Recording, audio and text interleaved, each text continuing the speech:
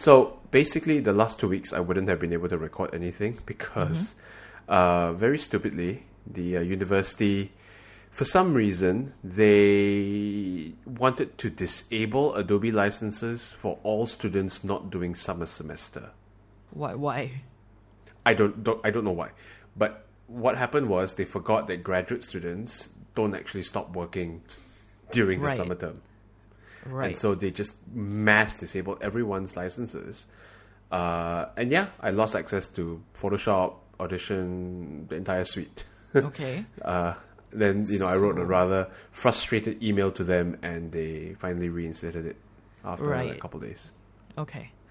At least that sounds relatively responsive.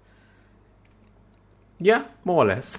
Could be worse, right? Could be like, we're out of, worse. It's lockdown, we're out of office, you're on your own. I mean, to be fair, right, and kudos to many of the university staff. Some of the, departments that I didn't expect would still be running were running. So, for example, library services has been excellent. Okay. I am currently writing a paper with an undergraduate that involves, literature review. So a lot of it is going back to the old, really, really old literature, 1800s, early 1900s kind of stuff. And pulling out, German manuscripts. I think there were some Finnish manuscripts as well, to track down old records of this and that. And yeah, the interlibrary loan people were still working. So they were able to track down some of these, really obscure manuscripts and get them scanned in and sent over to me. That's impressive.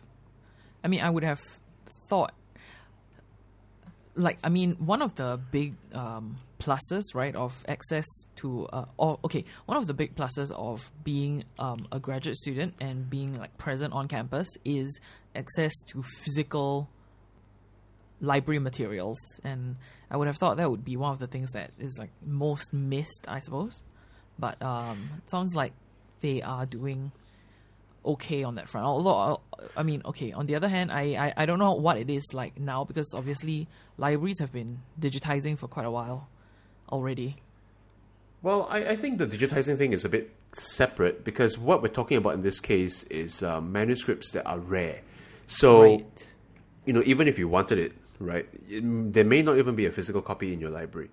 Right. So, for example, there is this one guy who done a whole bunch of stuff on this group of insects that I'm looking at right now, and I think most of his stuff is at the Michigan State University Library.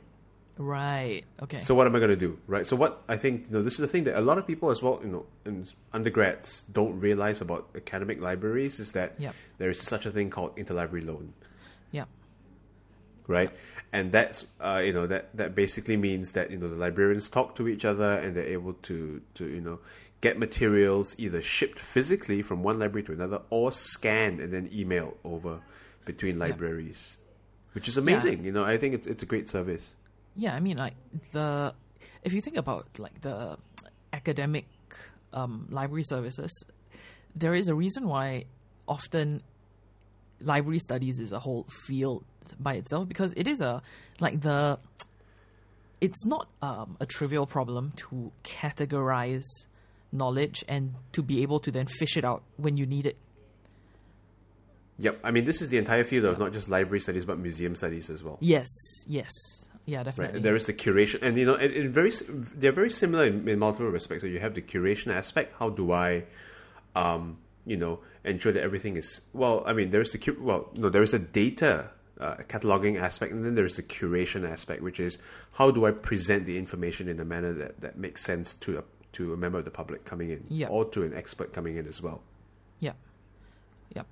Okay. I mean, all of that aside, I mean, we haven't recorded for 3 weeks. No, we haven't. And that's just stuff happening. Originally, I think 3 weeks ago, I pleaded off this podcast because I was busy with a course called Mathematical Thinking in Computer Science, which I finished in one weekend. And so recording time would have been right in the middle when I was just chugging along and I kind of didn't want to disrupt the momentum. Yep. I think the subsequent week I don't remember what it was, but whatever it is, it's stuff.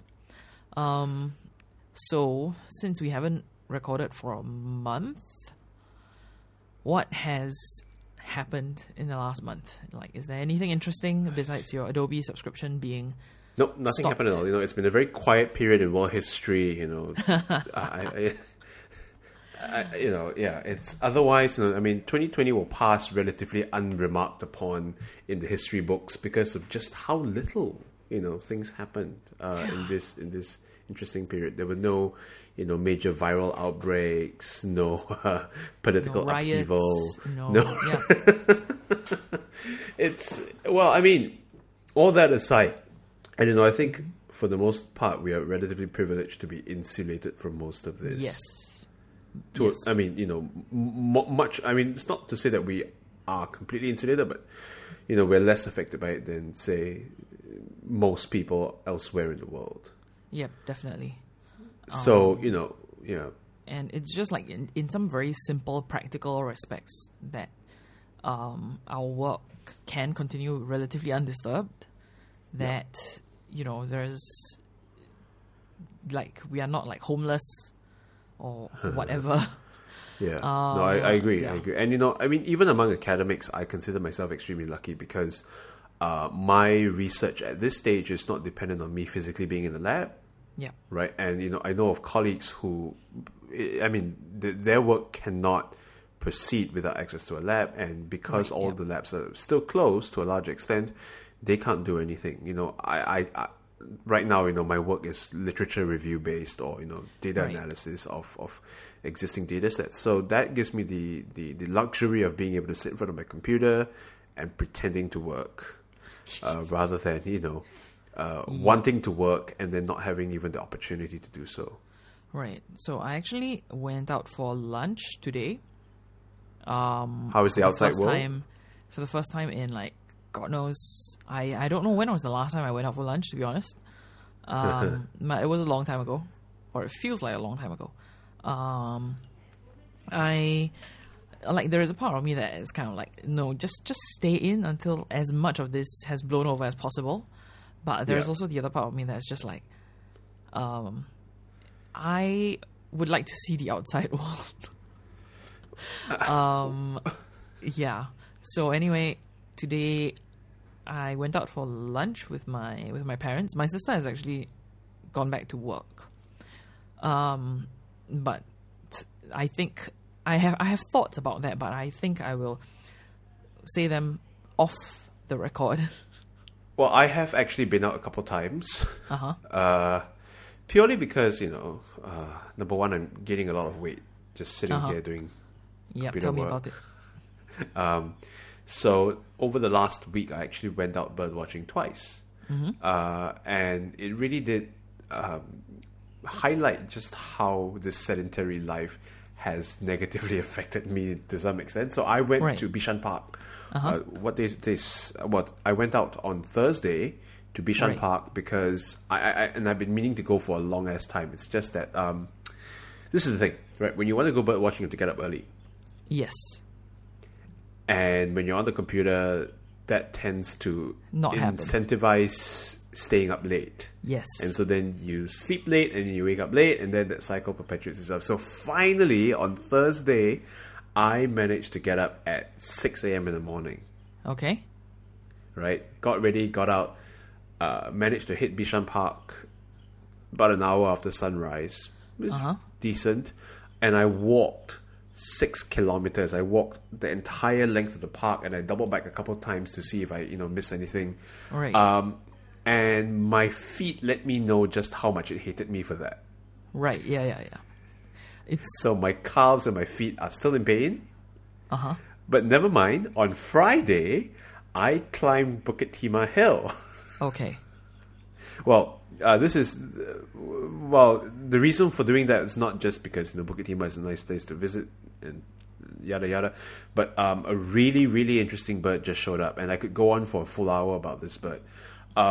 It's not got a very flattering name. It's called the Apornis, Erpornis. Yes, it does have the word porn in its name. Okay. Now the Apornis is an interesting, but it's not that interesting to look at. It's a small bird, slightly yellowish. It's got a white belly. It used to be called the white-bellied euhena. Okay. And it showed up for the first time ever in Singapore at Bukit Timah Hill. There's Right. photographic evidence, and it's a really, really exciting thing for various reasons. So going to the very core of it, taxonomically speaking, the Apornis is a very unusual bird. Right. Okay. I mentioned just now that it used to be called a euhena. So euhenas were at some point in history classified together with the babblers and warblers. Okay. And you know, the problem with that grouping is that that grouping is what we call a garbage bag taxon. So it's like, Wait, what? I don't A garbage bag It's- taxon. a garbage bag taxon. It's, you know, I don't know where this bird fits. It looks about that, you know, something drab and noisy. I'll put it in this group Okay. of babblers and warblers. That has changed significantly over the last decade. There have been multiple revisions of the babblers and warblers. In fact, the most recent one just came out last year, and it has completely changed the way we view the babblers. But regardless, the Apornis has now been discovered to be, number one, its own genus. Okay. Number two, it is grouped together at the family level with vireos, which is very unusual. So yes, porn vireo. But Okay. All right. But the vireos are very interesting because most of them are in North America and South America. Right. Okay. Of the entire family of vireos, so the Vireonidae family, there are only two radiations of Old World vireos. And one of them is the Apornis, and the other one is the shrike babblers, of which I think there are about 2 or 3 species only. Okay. So that's a very unusual phenomenon, but it's not you know, the only time we observe this kind of weird disjunction between the new and the old world. Where Right. you have, you know, a group of birds that are predominantly old world, but then you find 1 or 2 representatives in the predominantly the new world, then you find 1 or 2 representatives in the old world. Right. But, you know, from a biogeographical perspective, it's really, really freaking unusual. Okay. Yeah. So, And the other thing is that it sounds like a tit. So it you know, it looks like it superficially resembles a bunch of euhenas, which are you know, mostly found in China, etc., etc. And then it sounds like a tit, but it's actually a vireo. It's such a confusing bird. Okay. So I So- have zero idea what to make of anything that you just said. Like, so what does I guess that's like, you know, kind of like what some of our teachers, like, you know, in junior college or whatever would say when you made like an argument, which is like, okay, so what? So Right. you've told me all these interesting things, but what's the implication or what's the consequence of it? Well, I mean, this well, not much really, unless you're an ornithologist. But the really interesting thing is, you know, how we get these. Well, I mean, and this is part of the work that I do as a biogeographer, right? The question is, how do birds get to their present day distributions? Right. Okay.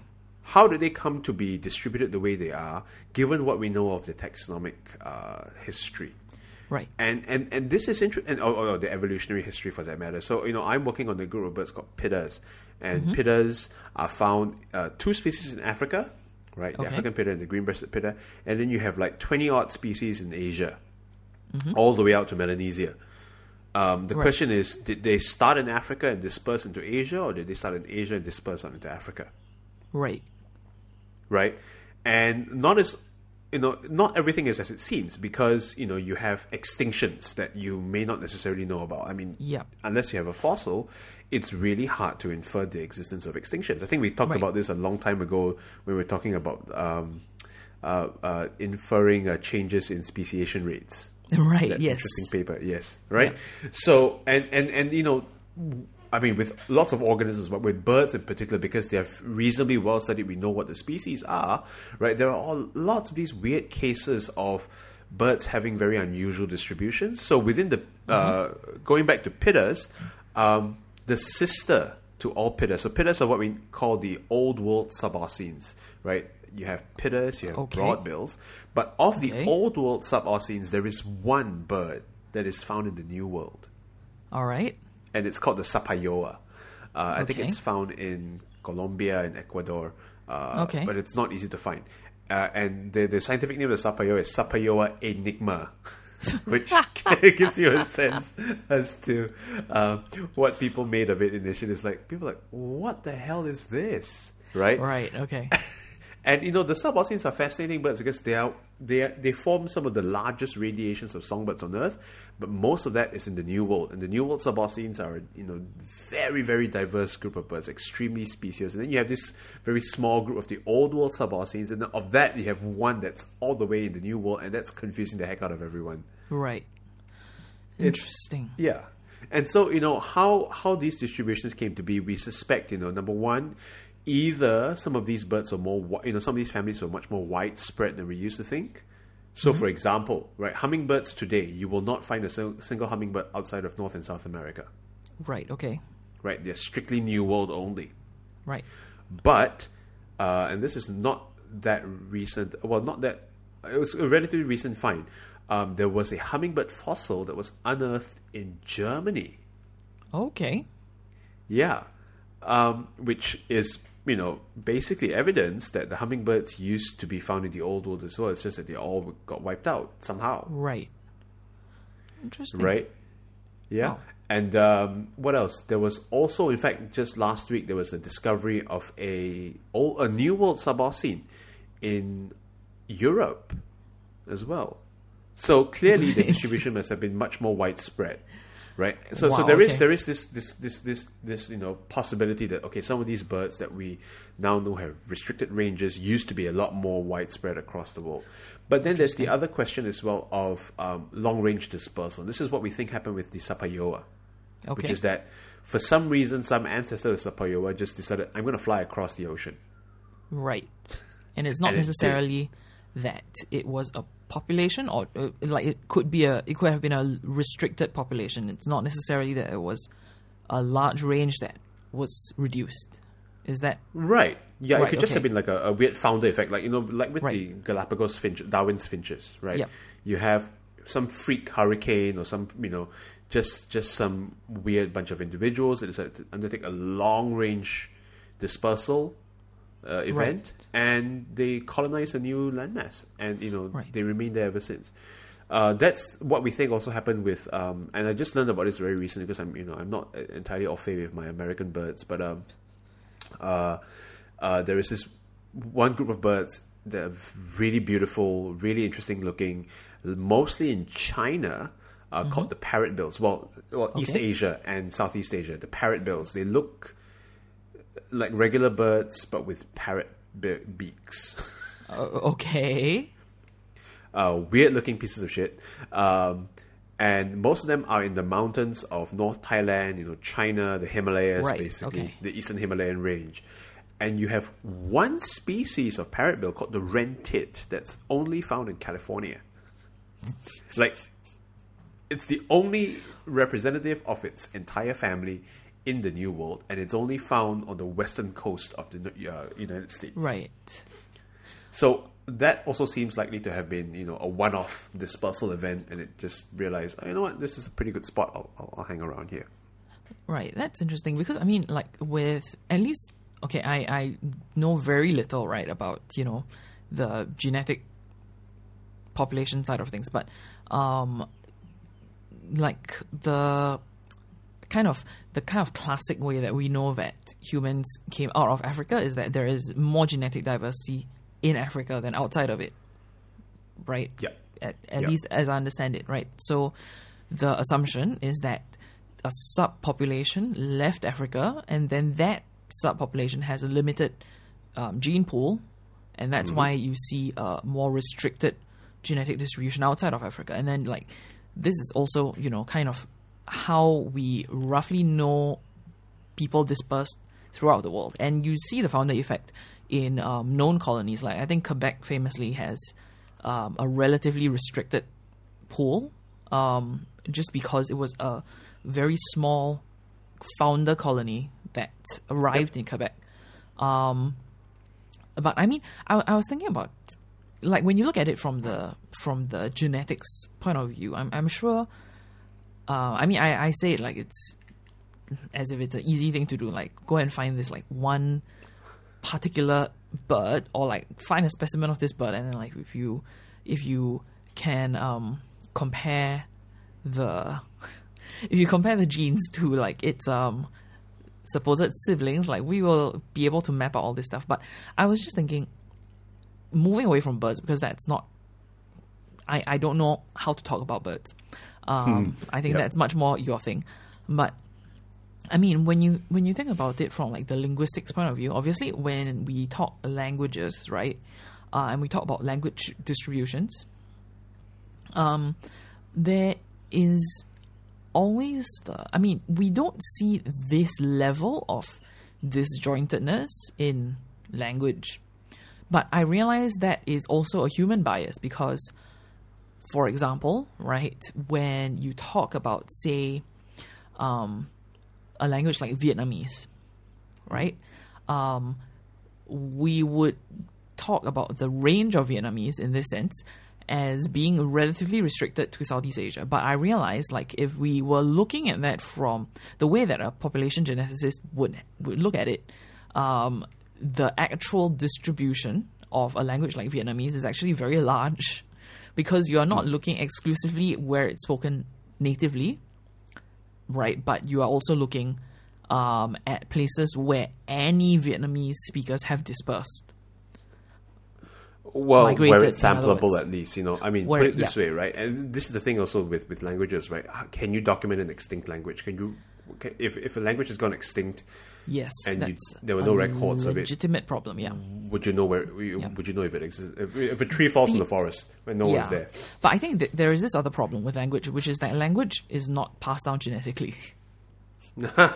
Well, I mean, population genetics looks exclusively at, well, it's hard to generalize to that extent, but yeah, to a large extent, we look at heritable traits, right? Right. I mean, I could go into the technicalities of how we infer population size change and demographic history, but that I think would bore the pants off everyone.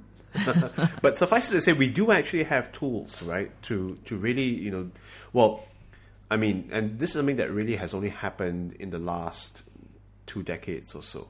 Right. Once we started looking at, more than just one gene, when we started looking at, multiple sites across the genome, we started being able to use more sophisticated tools to infer how populations have changed over time. Right. And you can infer this by looking at the way in which mutations accumulate across the genome. Okay. So when you had, say, in the past, just one gene, and usually it was a mitochondrial gene because that's easy to amplify. You're not getting. It's hard to get a full picture of the population dynamics because, number one, it's just one locus in the gene, in the whole genome. Number two, it's on the mitochondria, which means that it is only capturing the maternal lineage rather than the true lineage of an organism. Right. Right, the biparental lineage. Now, these days, we are able to not only sequence parts of genomes but entire genomes. And when you have the whole genome, you have got long stretches of DNA for you to compare against each other. Right. Yeah, and what we do is we apply this statistical framework called coalescent theory. Okay. Which I don't think I can explain thoroughly, but basically what it says is that when you have two individuals or you've sampled two haplotypes, right? Okay. So you've sampled, say, okay, let's just take one site, and I take a particular site that's a line, and I compare the two of them, and they have different identities, right? Okay. How much time must pass before these two coalesce into a single state, right? Into a common ancestor, right? And you can actually use this framework to estimate, a whole bunch of things. Basically, the development of the coalescent in, I think, about 1983 opened the door to a whole new world of population genetic analysis. Right. I'm thinking about something that is that I literally just watched before we started recording today, because I am doing this. I'm working through the discrete math specialization on Coursera. Oh, well, yeah. I mean, it's intro to discrete math, and it's really, it's, I won't say that it's like introductory, it's like there is a level of difficulty, but, for anybody who is actually interested in going to fields that require discrete math, is extremely simple. It's very, very basic level. Right. So Right. it's non-trivial, but it's also really nothing to be impressed by. So the course that I'm on right now is number theory and cryptography. And number theory was kind of described as this. They kind of started this the number theory course by saying like, oh, number theory was kind of like regarded as like a toy field by mathematicians because a lot of the stuff that you could prove seemed trivial until cryptography rolled around and suddenly everyone was like, oh my god, we actually really need number We theory need right now. this. Yep. Yeah. So I'm on the cryptography bit of the course, and as I kind of progress through the specialization, I kind of found that I actually it's not enough to rely on what's shown in the videos. I often find myself like, if I get stuck, I don't necessarily just stop and replay the videos until I understand what's going on. I actually just go out and look for something else. Right. Right. Yeah. Because it seems to help to find like multiple versions of the people explaining the same theory, and then you kind of get a better idea of what the original instructor is trying to get at. So, although if the notation used by different people is different, that can make things more confusing. That makes things very confusing. But anyway, in this particular case, what was interesting was RSA cryptography, right, is named after the three people who developed the protocol. So Rivest, Shamir, and Edelman, I don't know how he pronounces his name, because I mean at this point I've heard like different people say different pronunciations. But so the interesting thing is on Numberphile, Numberphile actually has a video, or several videos actually, with Ron Rivest, who is the R in RSA. Yeah. Oh shit. So yeah.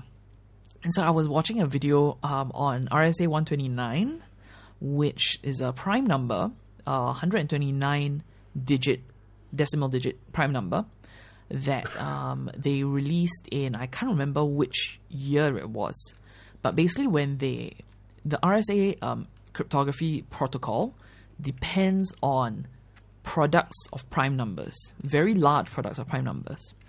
And cryptography, I mean, in a sense, right, nothing is 100% secure, right? Right. But yeah.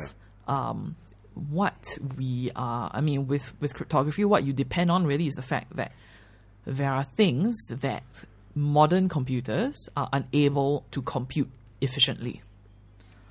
So one of the things that modern computers are still not able to compute efficiently is prime factorization. Like, we can't do it efficiently for very large numbers. Is that right? Oh, Yeah. shit. Yeah. And Okay, so, I did not know that. Huh. Yeah, and so if you are able to, if what RSA is effectively your public key, right, is actually just a prime. It's a product of primes, and then another number that I cannot remember, which I should go back and revise, right? And then your private key is actually the answer, right, to which two products make up that humongous prime product of two primes. Oh my god! Wait, it's that simple? I mean, it's actually very simple. Yeah. Oh jeez. Yeah. Okay. And so what happens is somebody sends you a message using the public key, right? And then you decrypt it using your private key. And the reason that your private key can decrypt it is because your pairs of primes, right, they are divisible into the large prime. Mm-hmm. Yeah. That's basically, and people who are not able to figure out the products of the two primes, they will try all sorts of possible private keys, but they get gibberish back instead of plain text. So anyway, they holy kind shit. It's very simple. Yeah. So they published the protocol, and then they also published this number RSA 129 because the whole protocol depends on the inability of human beings and computers to quickly factorize primes, right? So Yes. they're like, hey, this humongous number is a product of two primes, and here's $100 for anybody who can figure out what two prime numbers make up this huge number, right? And they actually predicted, they did some kind of back of the envelope math, and they said, okay, we kind of predict that it will take about 40 quadrillion years to compute this. And it was actually broken in 17 years. Yeah. Wow. And so, I mean, the solution to that is don't use 129 digit products or primes. Use like 200 or 300 digits, right? But I think Ron Rivest, he was actually saying that the 40 quadrillion years, right? There are, of course, some numbers that go into it, right? To figuring out how long it would take you to do this kind of computation. And of course, you factor in the current power of computers available to the most dedicated attacker. You figure out like the rate of increase in computing power and speed and so on and so forth. But he actually said the one thing that you cannot account for is the improvement in algorithms, because that brings down your computing time by, well, I mean, as in this particular case, right, like humongous factor. Yep. And it is very hard to predict the rate at which new discoveries will be made in things like cryptography and number theory, right? And it's like if you are making a calculation based on an obsolete algorithm, right? It's orders of magnitude slower than if you are using the most up-to-date one.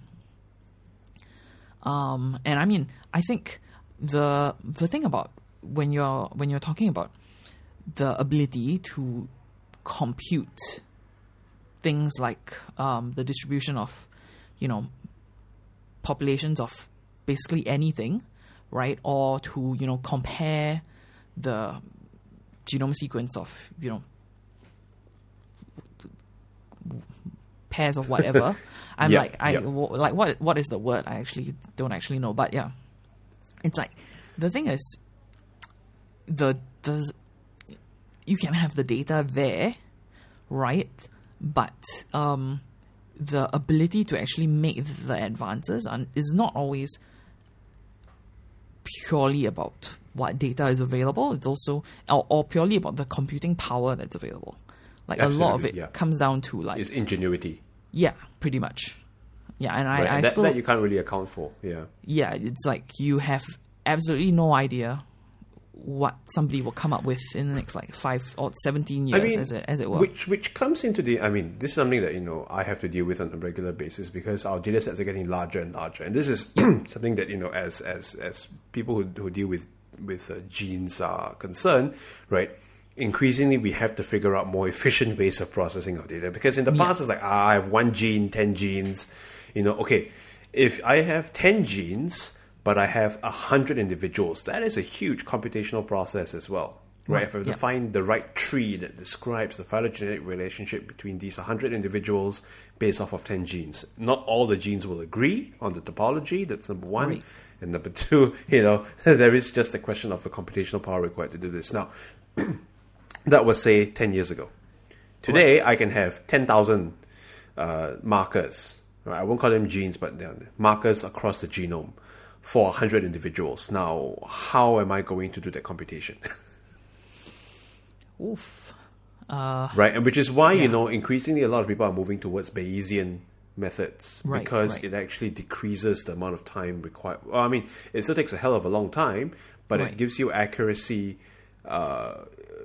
relatively efficiently by searching through the Markov space, the MCMC space.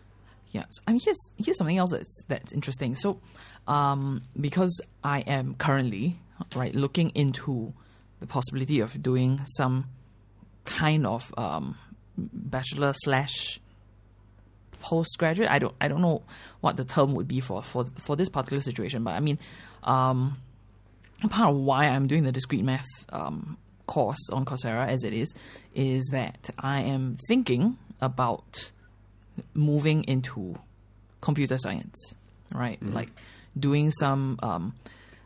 It exists in this very strange space. It's postgraduate coursework, but it's not graduate level work. In that they expect you to have a first degree, but it's not actually graduate level. But anyway, whatever it is. Right. So, I mean, I was thinking, okay, so if I were to go down this route, right, what are my options after that? Like, would I consider, because my primary academic interest in undergrad was actually in linguistics, right? And obviously, there is a demand for computational linguistics, right? Yes. And so I was thinking, okay, like what does computational linguistics actually look like? So I kind of Googled, right? And, you pull up like Reddit and stuff. And very quickly I was like, I don't think this is something that I would necessarily enjoy, because right away, right, the comments or the responses that people asking about computational linguistics got were like, computational linguistics is a lot more computation than linguistics. Because when you are looking at linguistics, right, you are looking at the underlying structure of language. But when you are doing computational linguistics, you're often trying to solve a specific problem. And that specific problem is often more easily solved by stochastic methods. And so, right. yeah. And so you end up with a situation where it's kind of like, John Searle's, how do you pronounce his name? John Searle, whatever. Whatever, yeah. John, yeah, okay. Searle. It's kind of like his, the Chinese room problem, right? So you are creating a computer program of sorts where you put in some input and then it runs through some kind of statistical analysis, black box. And it's a black box, right? But I mean, on the inside, it is a statistical analysis, and then it spits out an answer, and it looks like your program is able to understand the language, but on the inside, it's a purely statistical process. It's not, or it presumes very little about the structure of the language itself. Yeah. Which is okay, but that's also kind of a different problem. So, the interesting thing is, if you look at first language acquisition, right, we actually know that children, they do seem to use some kind of, I don't want to say statistical reasoning. It's not reasoning per se, but the way that children pick up sounds. At least I speak only for sounds because I don't really know about the syntax or the semantics side of it. But the way that children pick up sounds in their native language, right, is actually partially, it's not probabilistic, but it's, I guess you could say it's statistical. Bayesian. It is somewhat Bayesian. I mean, like, I was trying very hard not to say Bayesian, but it is at least somewhat Bayesian in the sense that the new knowledge is added on conditional on the prior.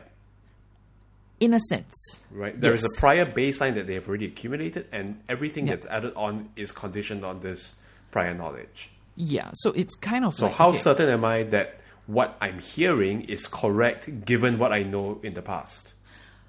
Kind of, yes. I mean, like, this is one of the things where, as an undergrad, the first time that the suggestion is made, you're like, no, like, babies can do stats. Right?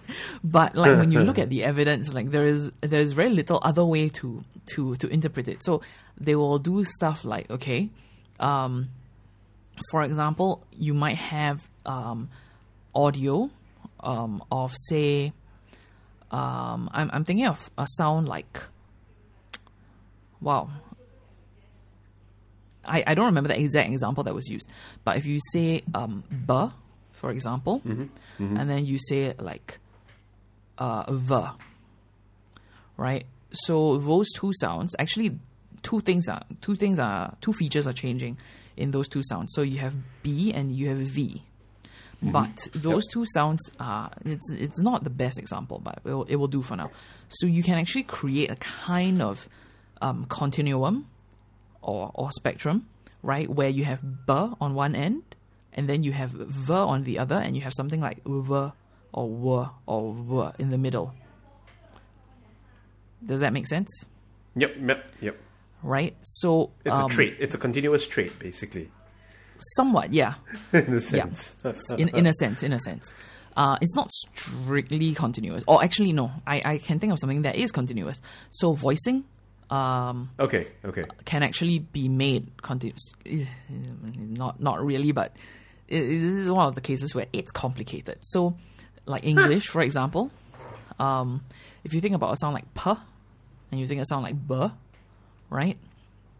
Okay, so b is what's called a voiced bilabial plosive, and p is a voiceless bilabial plosive. But then in English in particular, right, it's not the voicing by itself that determines whether something is P or B. It's what's known as voice onset time. So when you think about P, right, it's the P sound, that's the actual plosive, but how long before or after the puff of air happens, right, do your vocal cords start to vibrate? Right. So if you are saying B, your vocal cords start to vibrate before the plosive is ever released. And if you think about like a very, very forceful like P sound, right, your vocal cords vibrate quite a while. They only start to vibrate quite a while after the plosive is released. So that is a continuous variable.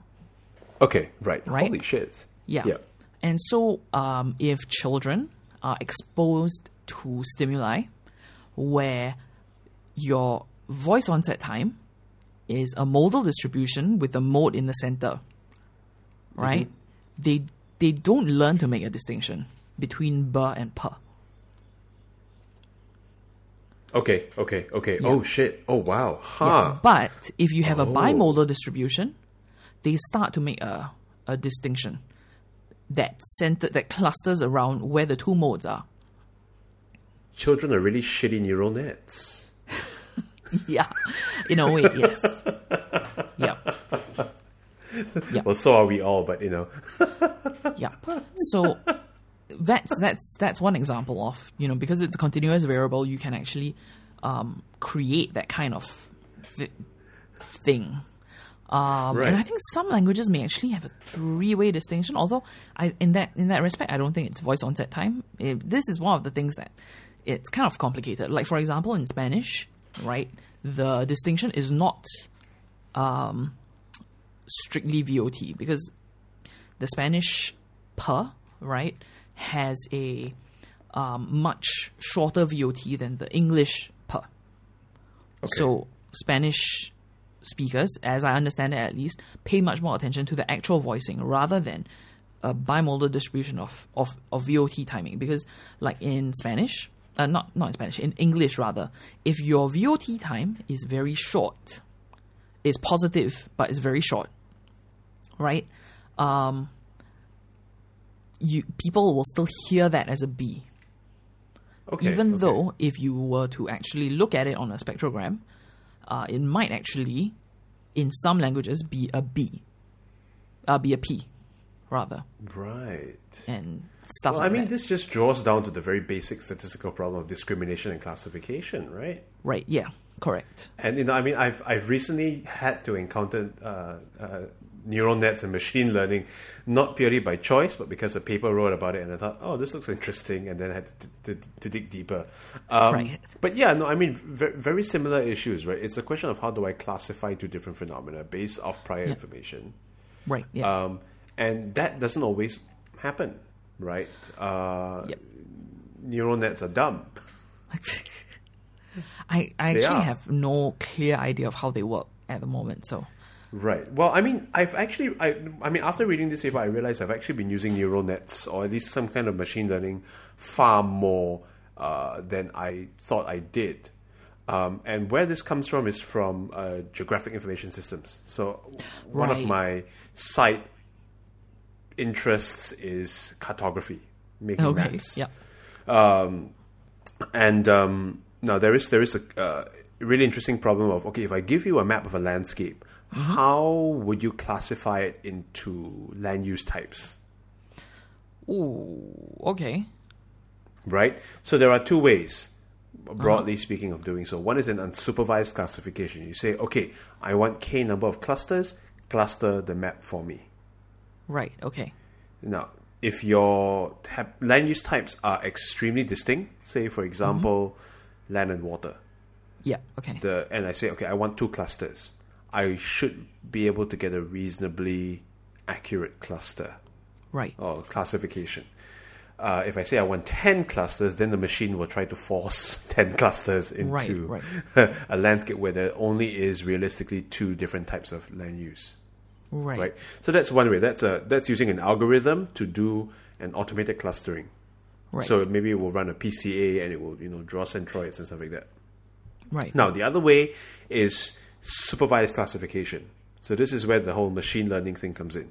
It's where I set a bunch of priors. So I go, okay, this particular position I know is a forest. This particular GPS coordinate I know is water. This particular GPS coordinate I know is urban. Okay. And the computer will take this prior information and then it will sort the rest of the map based on this prior information. Right. Okay. Makes sense, right? Makes sense. And then, of course, the people who do this for a living will divide their empirical datasets into two. One is an empirical training dataset, and one is a validation dataset. Right. Right, and so that's how they basically validate if their algorithm, if the machine learning has worked, or the effectiveness of the algorithm, of the machine learning algorithm that is generated. 80% accuracy, 70% accuracy, and so on and so forth. Right. Okay. So yeah, so I mean, in a sense, machine learning is not particularly anything new to me. It's just that it's got an awful name that just throws me off. And, I think machine learning and artificial intelligence, they're both not great names for what's actually happening. Because I think intelligence and learning, we have very strong prior associations for what those things mean. And it demands a high level of abstraction that these programs don't actually have. Correct. And I mean, the fact is, when you are looking at, when you talk about like clustering, for example, if I take there is a program that people, anybody working with like the spoken language, will often use, right, in order to look at spectrograms and waveforms of speech, which is Praat, which is PRAAT, and it's Dutch for speaking or to speak, because it was developed at the University of Amsterdam. And it's actually, in a sense, it's very simple, right? If you think about like Pro Tools, you record stuff into it, it gives you the waveform. What Praat does is that it gives you the waveform and it also gives you the spectrogram, right? So your waveform is amplitude over time.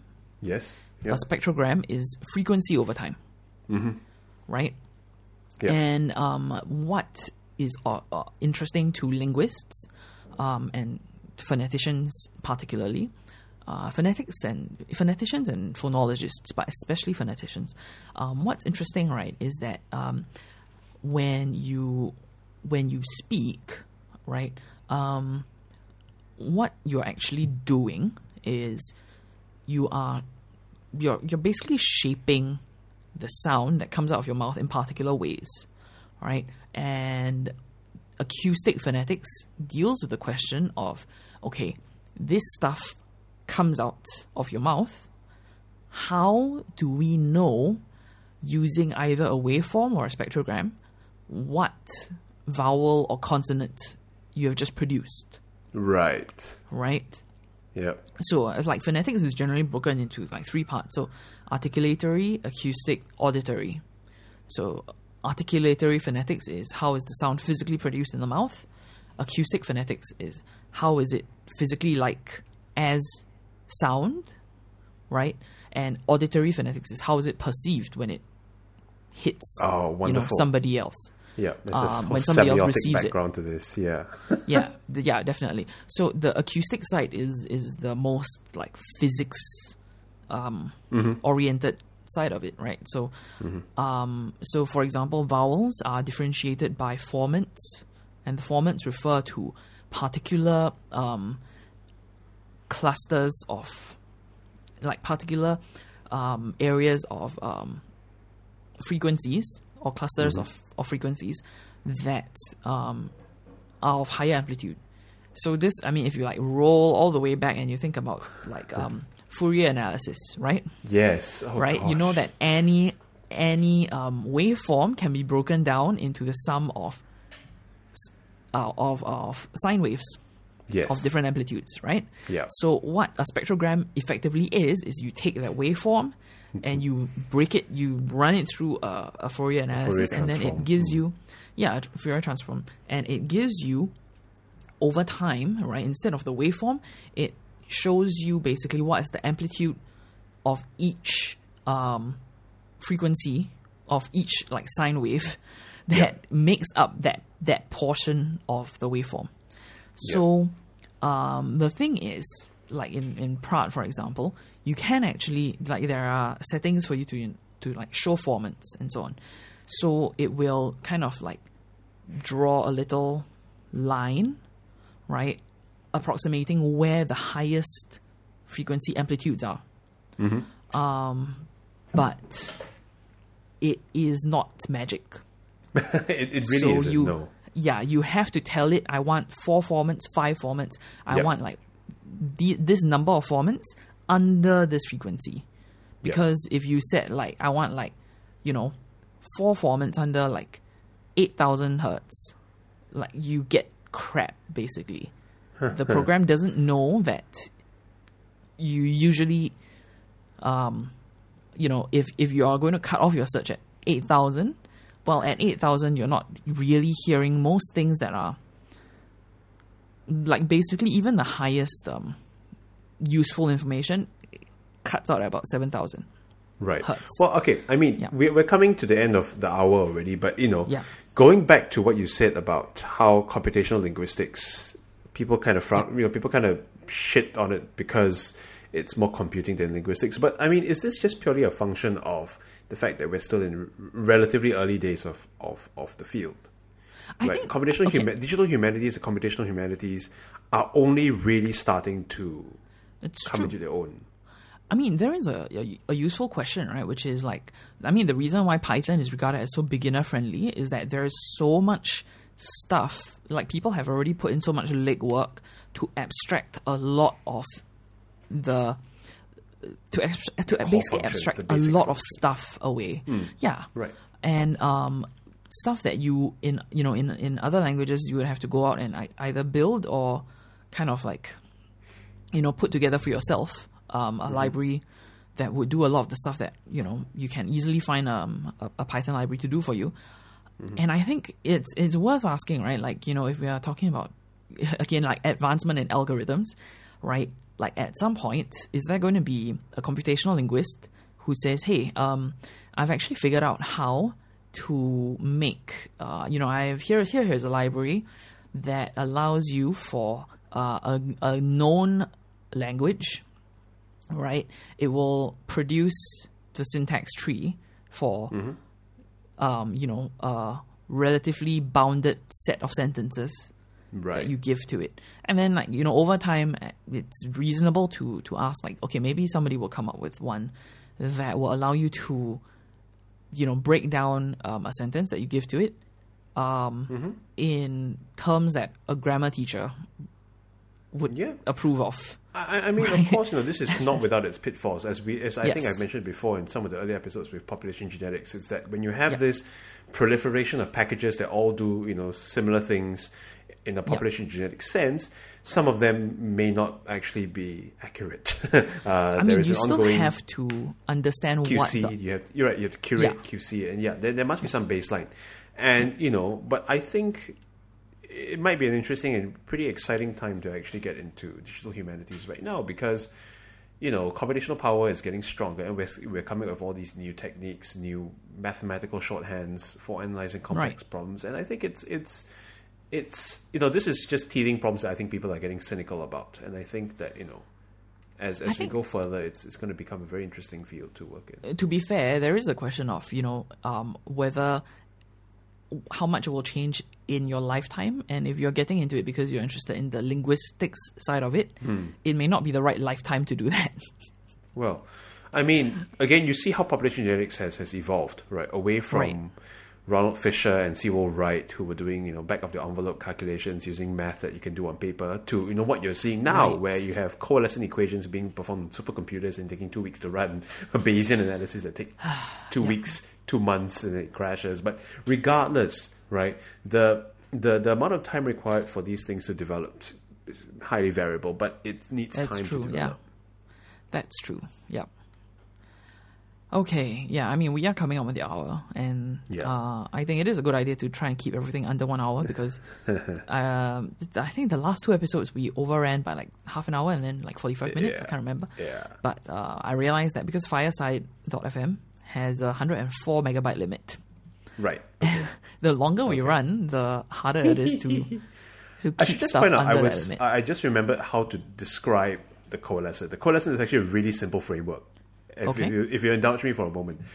Yeah, sure. Okay, given a pair of alleles drawn from a population of 2n, because diploid, right? The probability that the 2 alleles coalesce at a certain point in time in the past is 1 over 2n. That's it. That's actually really simple. It's a really simple. And so the probability that they do not coalesce is 1 minus 1 over 2n. Right. Right? And if you do this back in time, again? n is the half the population size. So 2n is the total population size, or the total number of alleles within that particular population. Right. Okay, got it. Right? And so if you want to... so the probability... I should rephrase this. The probability that a pair of alleles coalesce the previous generation is 1 over 2n. And so the probability that they did not coalesce in the previous generation is 1 minus 1 over 2n. And so if I want to do this over time, right? If I say, okay, what is the probability that they coalesce after t amount of time? I take it as 1 minus 1 over 2n to the power of t minus 1 times 1 over 2n. Okay. It's probability, right? So when I plot this out, this can be approximated by an exponential function. Yeah. It's that simple. That is really that is very elegant. As much as elegant is a I think it's fair to say this undefinable is mathematical elegant. Concept. Yes. Yeah. But it's really read the Wikipedia page. It's really simple. It's really straightforward. But when you extend it out to thousands of loci, that's when it gets fascinatingly complicated. So yeah. Right. Yeah. Interesting. Okay. I think we will finish up End here. It here. Yep. End it here. Yeah. So this episode is I totally just blanked out. I'm like, what was I trying to say? Are we at 8 or 7? We're at 8. So the show notes for this episode, you can find them at monkeymind.xyz/008. And we will hopefully see you next week, I suppose. Like, who knows at this point? Yeah, know, right? Pretty much. All right. Bye-bye. Bye-bye.